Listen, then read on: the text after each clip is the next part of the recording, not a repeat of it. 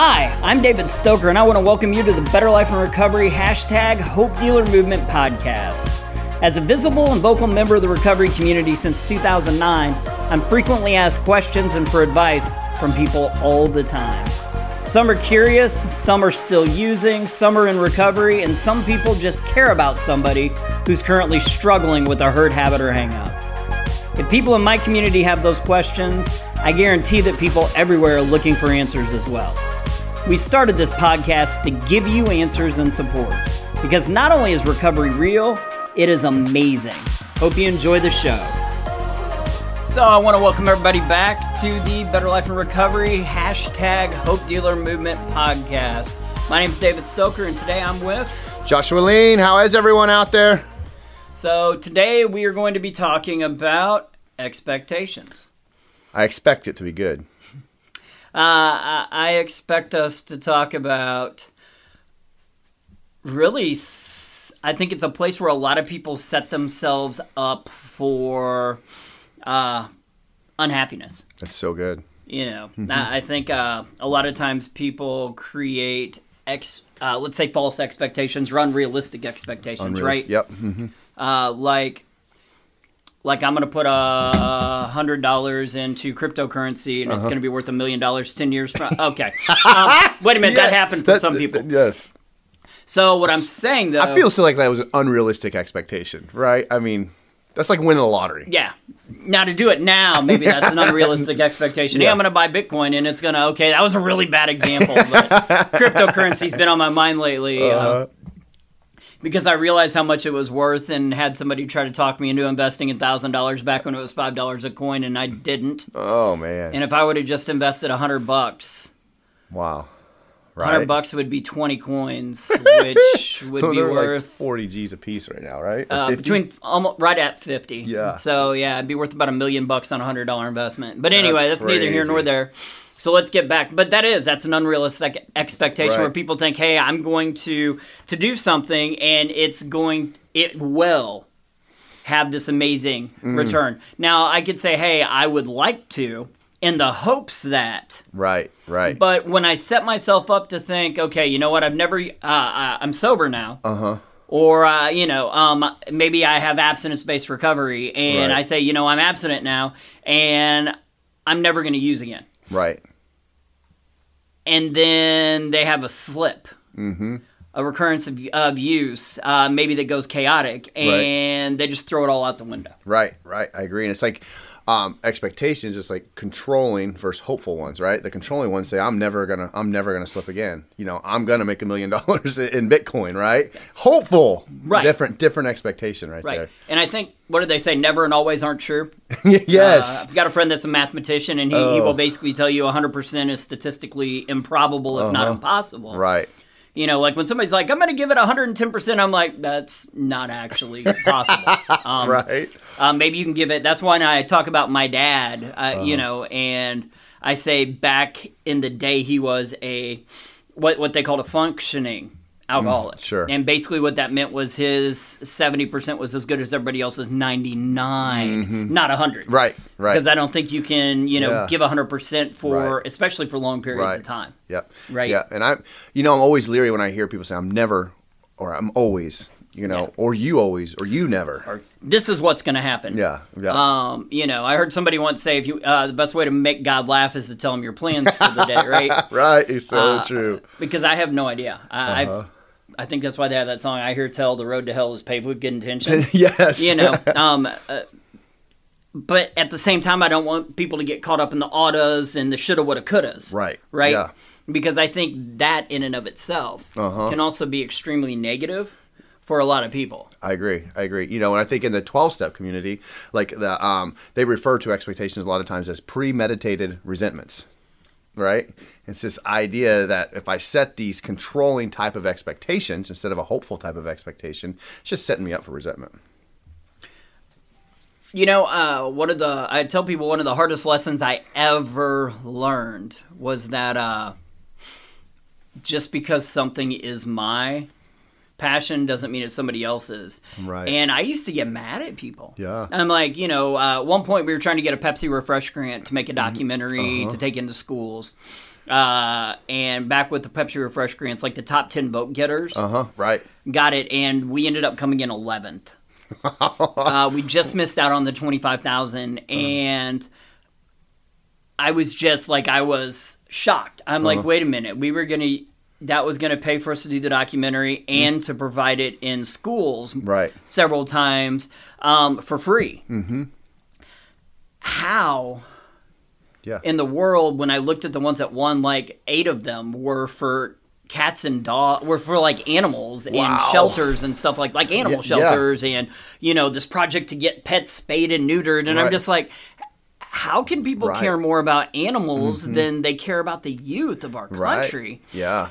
And I realized that over time, I had an expectation that everybody would be passionate about it because I was passionate about it. Right. It reminds me of, like, do you remember that time you had me do, like, the news was coming here, and you had me do that story on syringe access? Right? And I thought everybody would be like, yeah, way to go! And I had to stop reading. Remember, I had to meet with you. I came to your house and talked to you about it because of how vile the comments got. Right? And I feel like you told me a story about, man, I wish I could remember. Maybe you can remember exactly what it was. It was a story about burning a bridge. Oh, how did it go? It was like...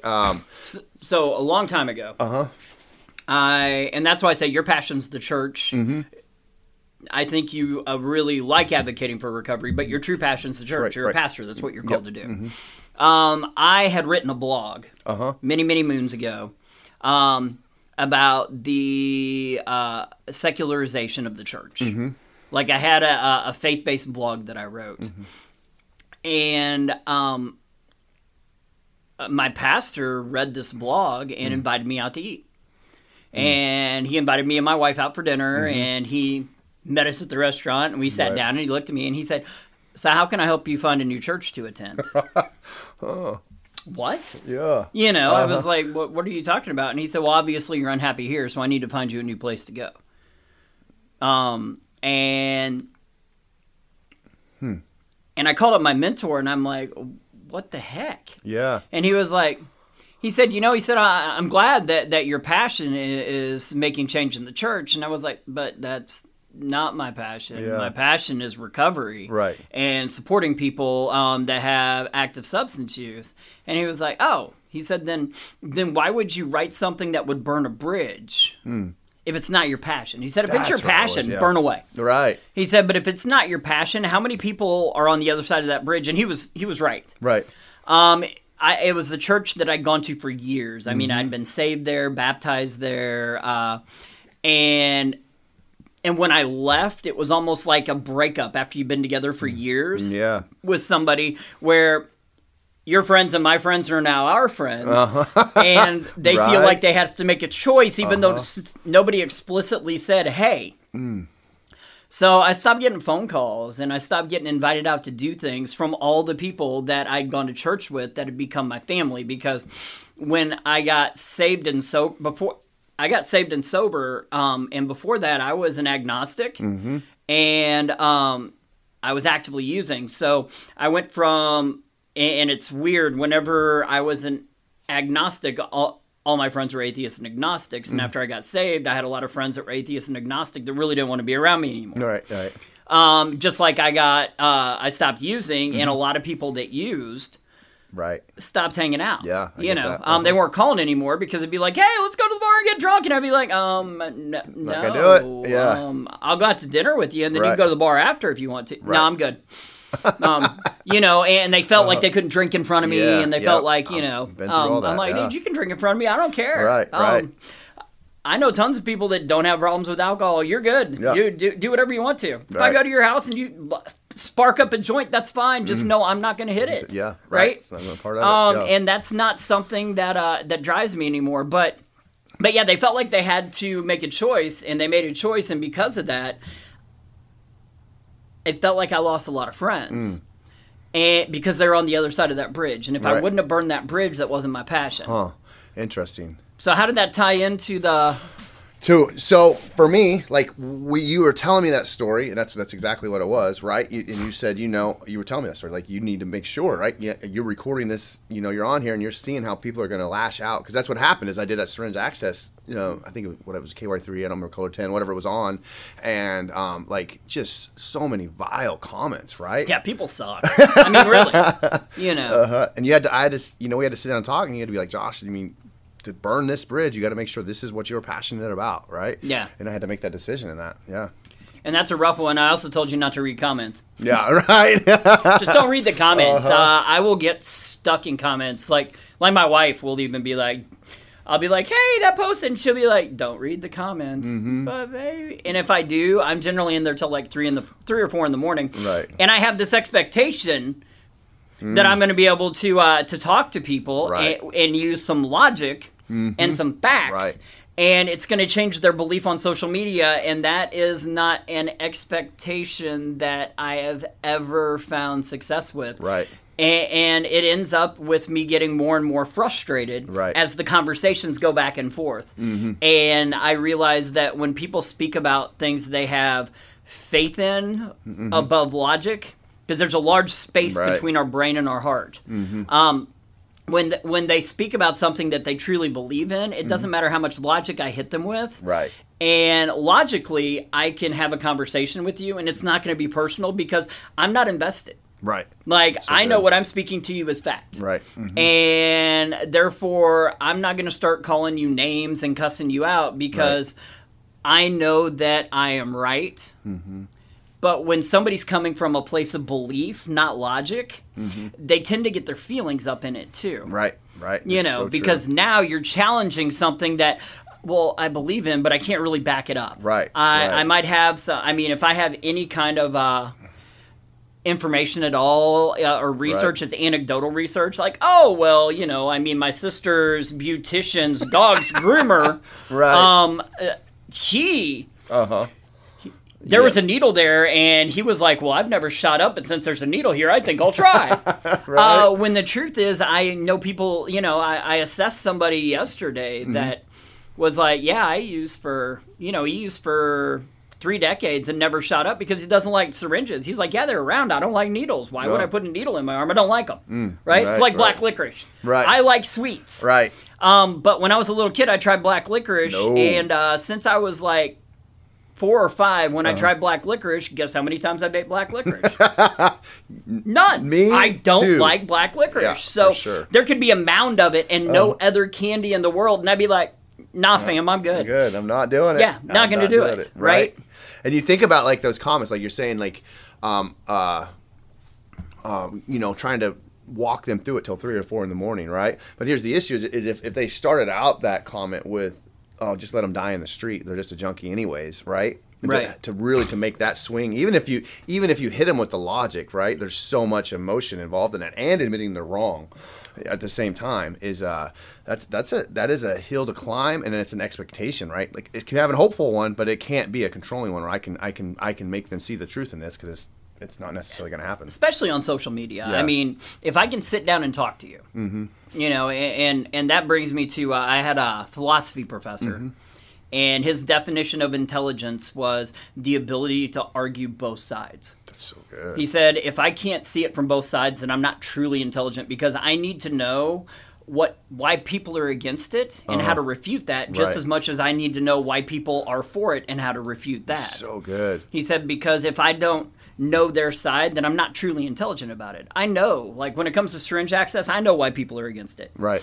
And statistically, there's research and study after study that shows they're wrong. Absolutely, I agree. So you can come at me, but I know how you're going to come at me, and there's studies out there that show no, actually it causes people to contract HIV and Hep C at a lower rate. Right. Actually, if you look at communities that have syringe access sites, they actually have less syringes, not more, that are on the ground, because they bring their syringes in. Yes, and it creates that human contact when it's time.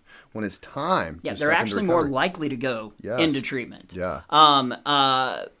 And if not, they're still more likely to live a little longer and healthier life. And And at the end of the day, I mean, it's harm reduction, and that's what harm reduction is about. And that's what being a peer is about, right? Yep, I agree. Is meeting somebody where they're at and helping them work on their goals. And their goal may be to use. Yeah. You know, okay, you're going to continue using, but man, are you using sterile syringes? Have you been Hep C tested? You know, Right. let's do some things so that you can use safer. Yep. And once again, I have an expectation that's a smart thing to do. But man, you talk about that, you get your butt kicked by Right, people. especially here in the 417. Oh my gosh, yeah, here in the buckle of the Bible Belt. No doubt about it. It's funny, I was talking to my wife yesterday. We're talking about your intelligence quote, you know, knowing the story from both sides, right? That's truly intelligence, really makes a lot of sense, because we're talking about Starbucks, like, and doing the mobile orders, right? Right. You can, like, it's so convenient. Like, you do a mobile order, you just walk in and grab your drink and you're gone. But yet there's still a line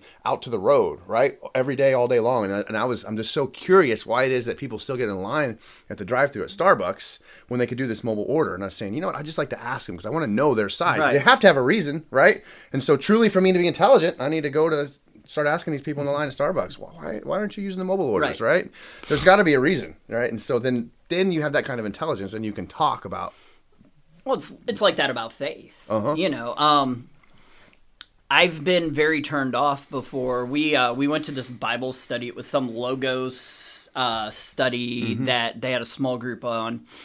And basically it was learning about other religions. And I think I lasted about 4 weeks until they got to the section on the Jehovah's Witness faith, Right. which is what I was raised and what my dad and stepmom were. Right. And I mean, had an uncle that retired from their world headquarters, one of my uncles and aunts. So I was steeped in it. And as I listened, I'm like, that's not what they believe. I mean, Wow. so they were literally teaching Right. people fallacies. And how can you sit there and have a logical discussion with somebody when you don't know what they truly believe? So what you're talking about is true. Yeah. I could say, Starbucks, why do you think people do this? Or I could go up to the people themselves and go, hey, Right. you know, if I want to find out something about you, like I remember the first time I worked with somebody who was Wiccan. I was like, man, I'm sorry, but I don't know anything about Wicca outside of Anne Rice novels that I've read. Or The Craft. Right. You know, right? Yeah. So that's I'm obviously like, not so true. can you explain to me what being Wiccan means to you Right. and what it looks like for you as a practicing Wiccan, right? And then, of course, we go through a FICA and we look at their faith and how important it is to them and everything else Right. after. But yeah, I mean, if you want to know something about somebody, ask. Otherwise, once again, we have unrealistic expectations because I walk in thinking I know something that I don't. Right, right. And then when that gets shattered, then a lot of times, because maybe I'm so bullheaded or, you know, I'm at a place where I'm like, well, obviously I couldn't have been wrong. Right, right. So they must be wrong. You don't know what you really believe. Right. This is what you believe. Light Do as you a not feather, know stiff as a this? board. That's what you do. We know. Yes, absolutely. I mean, and you worship Satan and you fly around on brooms. We know. Right. With the knob facing forward, not backward. I've seen it on Harry Potter. I know what's up, right? Right. So we come in with these expectations, and when they're not met, a lot of times because of our pride, Yep. and because we 100%. think we're intelligent when we're not, Yeah. right? And that's an issue. Yeah, and it is, and that's what causes like the stigma really around addiction. A lot of times for that gap to stay so wide, right? It's because people, even if you can hit them with the logic in it, they don't want to hear it, right? You know, because their expectation is that they're right. You know, I'm right about this, and I think again it goes back, you know, for us, right, to be in the position that we are, to be to know the difference between having controlling expectations and hopeful expectations, you know? Right. Because what happens is if it's a controlling expectation, what it is it's gonna become an unmet expectation, which is going to create frustration or anger in our life, right? And I think almost all anger and all frustration can almost always be traced back to some kind of unmet expectation, you know? And it's something usually going on inside of us. So if we can get a clear view of that, And we can say, man, is this expectation I have a controlling one? Am I thinking that I can control this outcome, or is this a hopeful expectation? Yeah. You know? So if you're listening to this, look up what's called the Dunning-Kruger effect. Have you ever heard of it? I have. Basically, what it states is that there is a group of people, and at times we may be one of them, that think they know far more about subject matter than they really do. They believe they know more than the experts. I remember seeing a quote. I actually remember seeing a video of somebody who was talking about solar power. Actually, he was talking about wind turbines, and he was like, windmills. You know, he said, I've read a lot about them. I know more than the experts. Something about dead birds, too, or something? I don't remember exactly. Well, anyway, we'll get off that. But the truth is, I mean, there's a lot of people that think they know more than the experts. Right. I mean, look at 2020, man. Everybody all of a sudden was a blood pathologist. And it's almost like Fight Club. The first rule of the Dunning-Kruger Club is not knowing that you're in the Dunning-Kruger Club. Right? It's not that First rule of Fight Club, there is no Fight Club. No, the first rule of this club is you don't know you're in this club because you truly think that you're an expert, and because of that, you have unrealistic expectations because you know everything, and you don't have to listen to people. And once again, this is where we take anecdotal stuff or stuff we've heard, and the problem with that is inherent when you live in a country that is bicameral. Right. You know, when we live in a country that has two major sides. Right. And we have a right side that spins it way conservative, and we have a left side that spins it way progressive. Right. And the truth sometimes is somewhere in between right. those two. Yes. Because there doesn't tend to be absolutes. But I know that I have this base that if I spin it way over here, because they're experts and they know more than everybody else, they're going to believe me because I'm also impacted by the Dunning-Kruger effect, where I think I know more than everybody as well. Right. That's right? so good. So it's why people ignore what doctors say. It's why people, I'm not going to get my kids vaccinated. That's the dumbest thing ever because they might get, autism. Autism, right. Because I've heard a lot of people and I've read a lot of books where it says that. Okay, but would you rather say that it was true? Would you rather your kid have a less than 1% chance of getting, say, autism, if that were the truth? Right. There's a really interesting thing that Penn and Teller do about this, but yeah, go watch it. But or would you rather your kid have like a 10% chance of dying from measles, mumps, rubella, getting polio, all these other things that we used to worry about. I mean, when's the last time somebody was like, oh my God, my kid was born with polio? Right. No. Not here in the United States. No, not at all. Because we have vaccinated our way out of it and made sure that kids are staying safe, right? So... Can you be born with polio? I don't even know. I mean, it's so far removed from the lexicon of what we talk about. I know. Once again, not Dunning-Kruger. I know I am not an expert on polio. Yes. All. Right. Scurvy, man. No more scurvy either, right? Yeah. Start eating some vitamin C. Good to roll. Yeah. So maybe sometimes I need to listen to the professionals and the people that maybe have a little more knowledge than I do. Right. And not have an expectation that I'm the expert at everything. Yeah, it's so true. I know some people that are really mad because they have proclaimed themselves experts. Now, number one way I know you're not an expert, when you're the one that tells me you're an expert and nobody else does. I'm an expert at this. Yeah. Yeah. Well, when it comes to this, man, I'm the person you need to talk to. Okay. Can I get references from some professionals? Right. That you've worked with. And that's, we've done that with substance use. So good. Imagine I'm like, hey, I'm going to treat your cancer. Oh, cool. So are you an oncologist? No, but I had cancer once. Right. And now I don't. Right. Because I went through therapy. Now that peer support is super important, But for a lot of people, there is a co-occurring thing on the other side of it. And we need professionals to work with the trauma, the depression, the anxiety, not just the layman. Right. You know? Yeah. It's why a lot of churches, I think, are... I'm glad when I hear of churches that refer out. Yes. Where they're not like, well, no, I'm the expert on everything because I'm just going to pray it away. Right. You know. I'm going to lay a hand on you, and I'm going to say, you know what? In the name of Jesus... Don't use heroin and don't think about all the abuse you had as a child.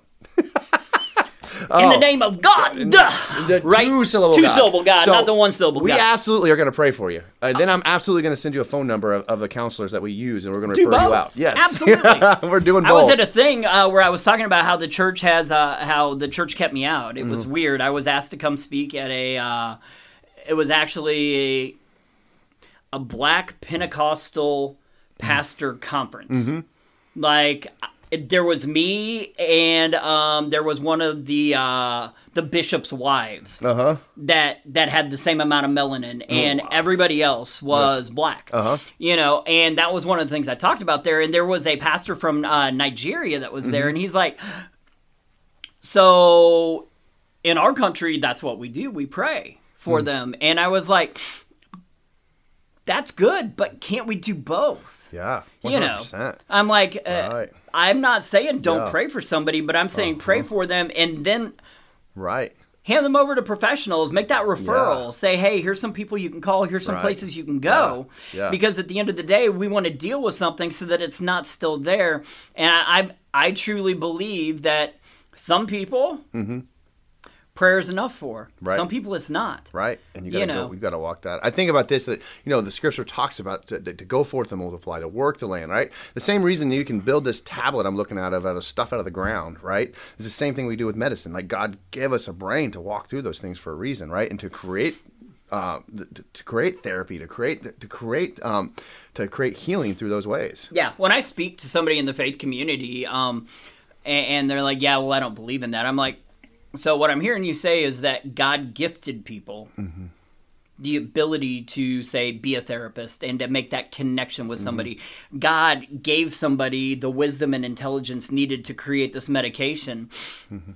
But you're going to defy God who gave people these talents and gifts according to your belief and not use them. Right. It's 100% To me, that's unbiblical. Yep, I agree. I'm not going to drive in cars because that's not how God made the world.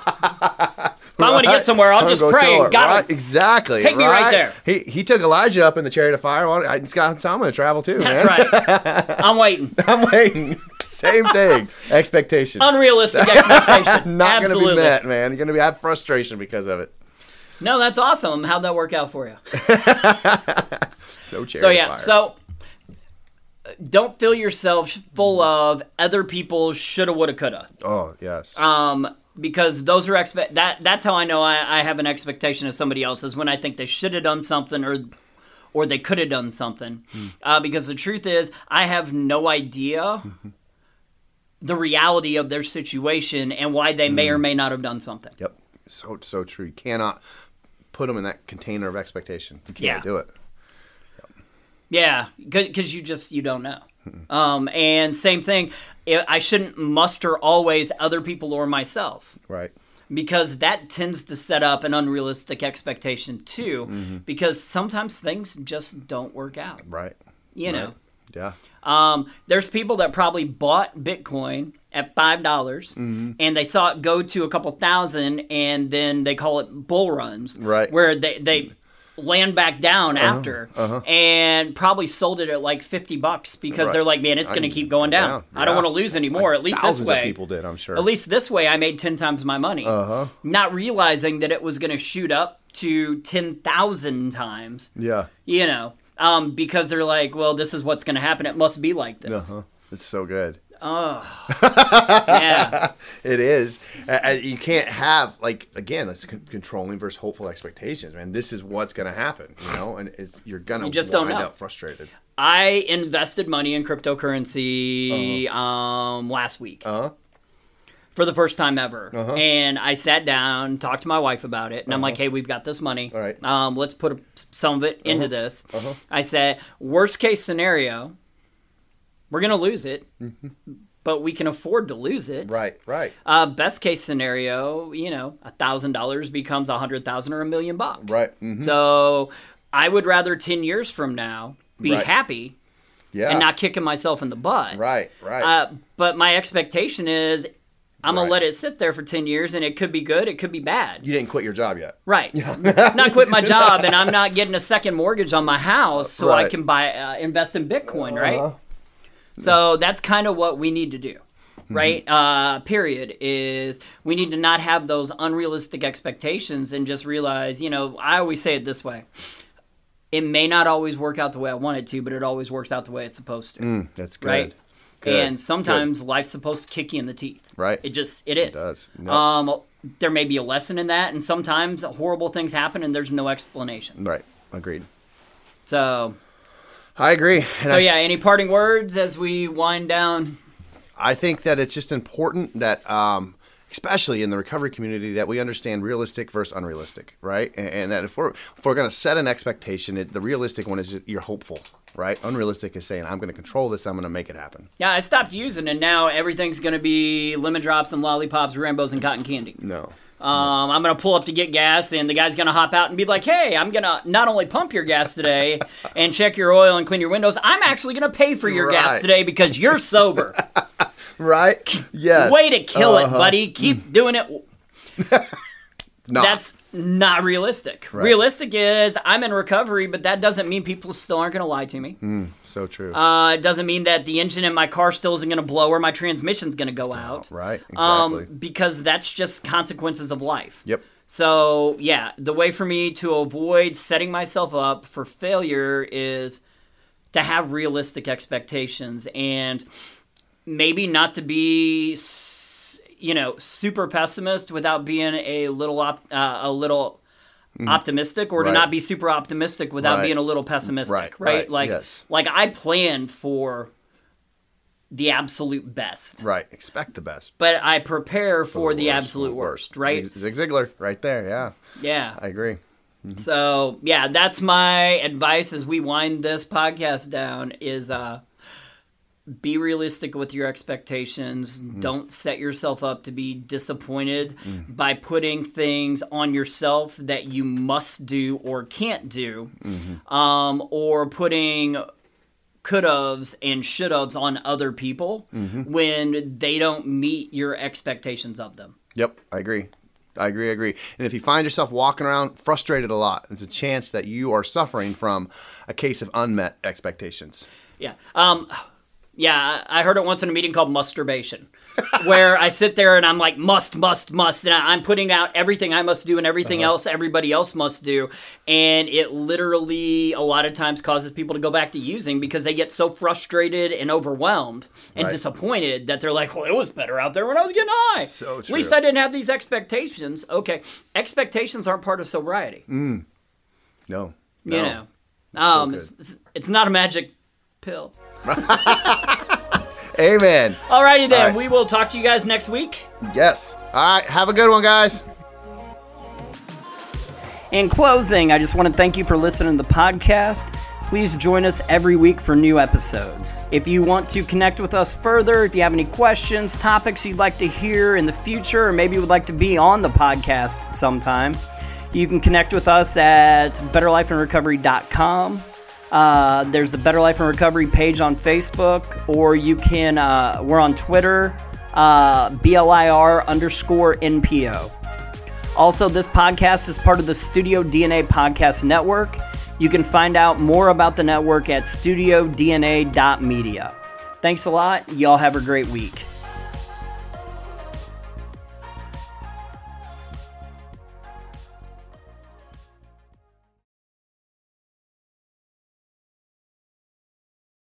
What's up all? Aaron, but not that Aaron, here to tell you about SifPop Writers Room. For the past several years, there have been a growing amount of writers for SifPop.com providing best ever challenges, movie reviews, themes, legacies, connections, and so much more. SifPop Writers Room is where that all comes together, giving a voice to those words that you read. And on the show, every week is excellent, getting to chat such a wide variety of movies with a wide variety of movie lovers, and I'm really having a lot of fun with the show, and I just think that you would too. So check out SifPop Writers Room wherever you listen to your podcast, and we'll see you over there. Just remember to knock first.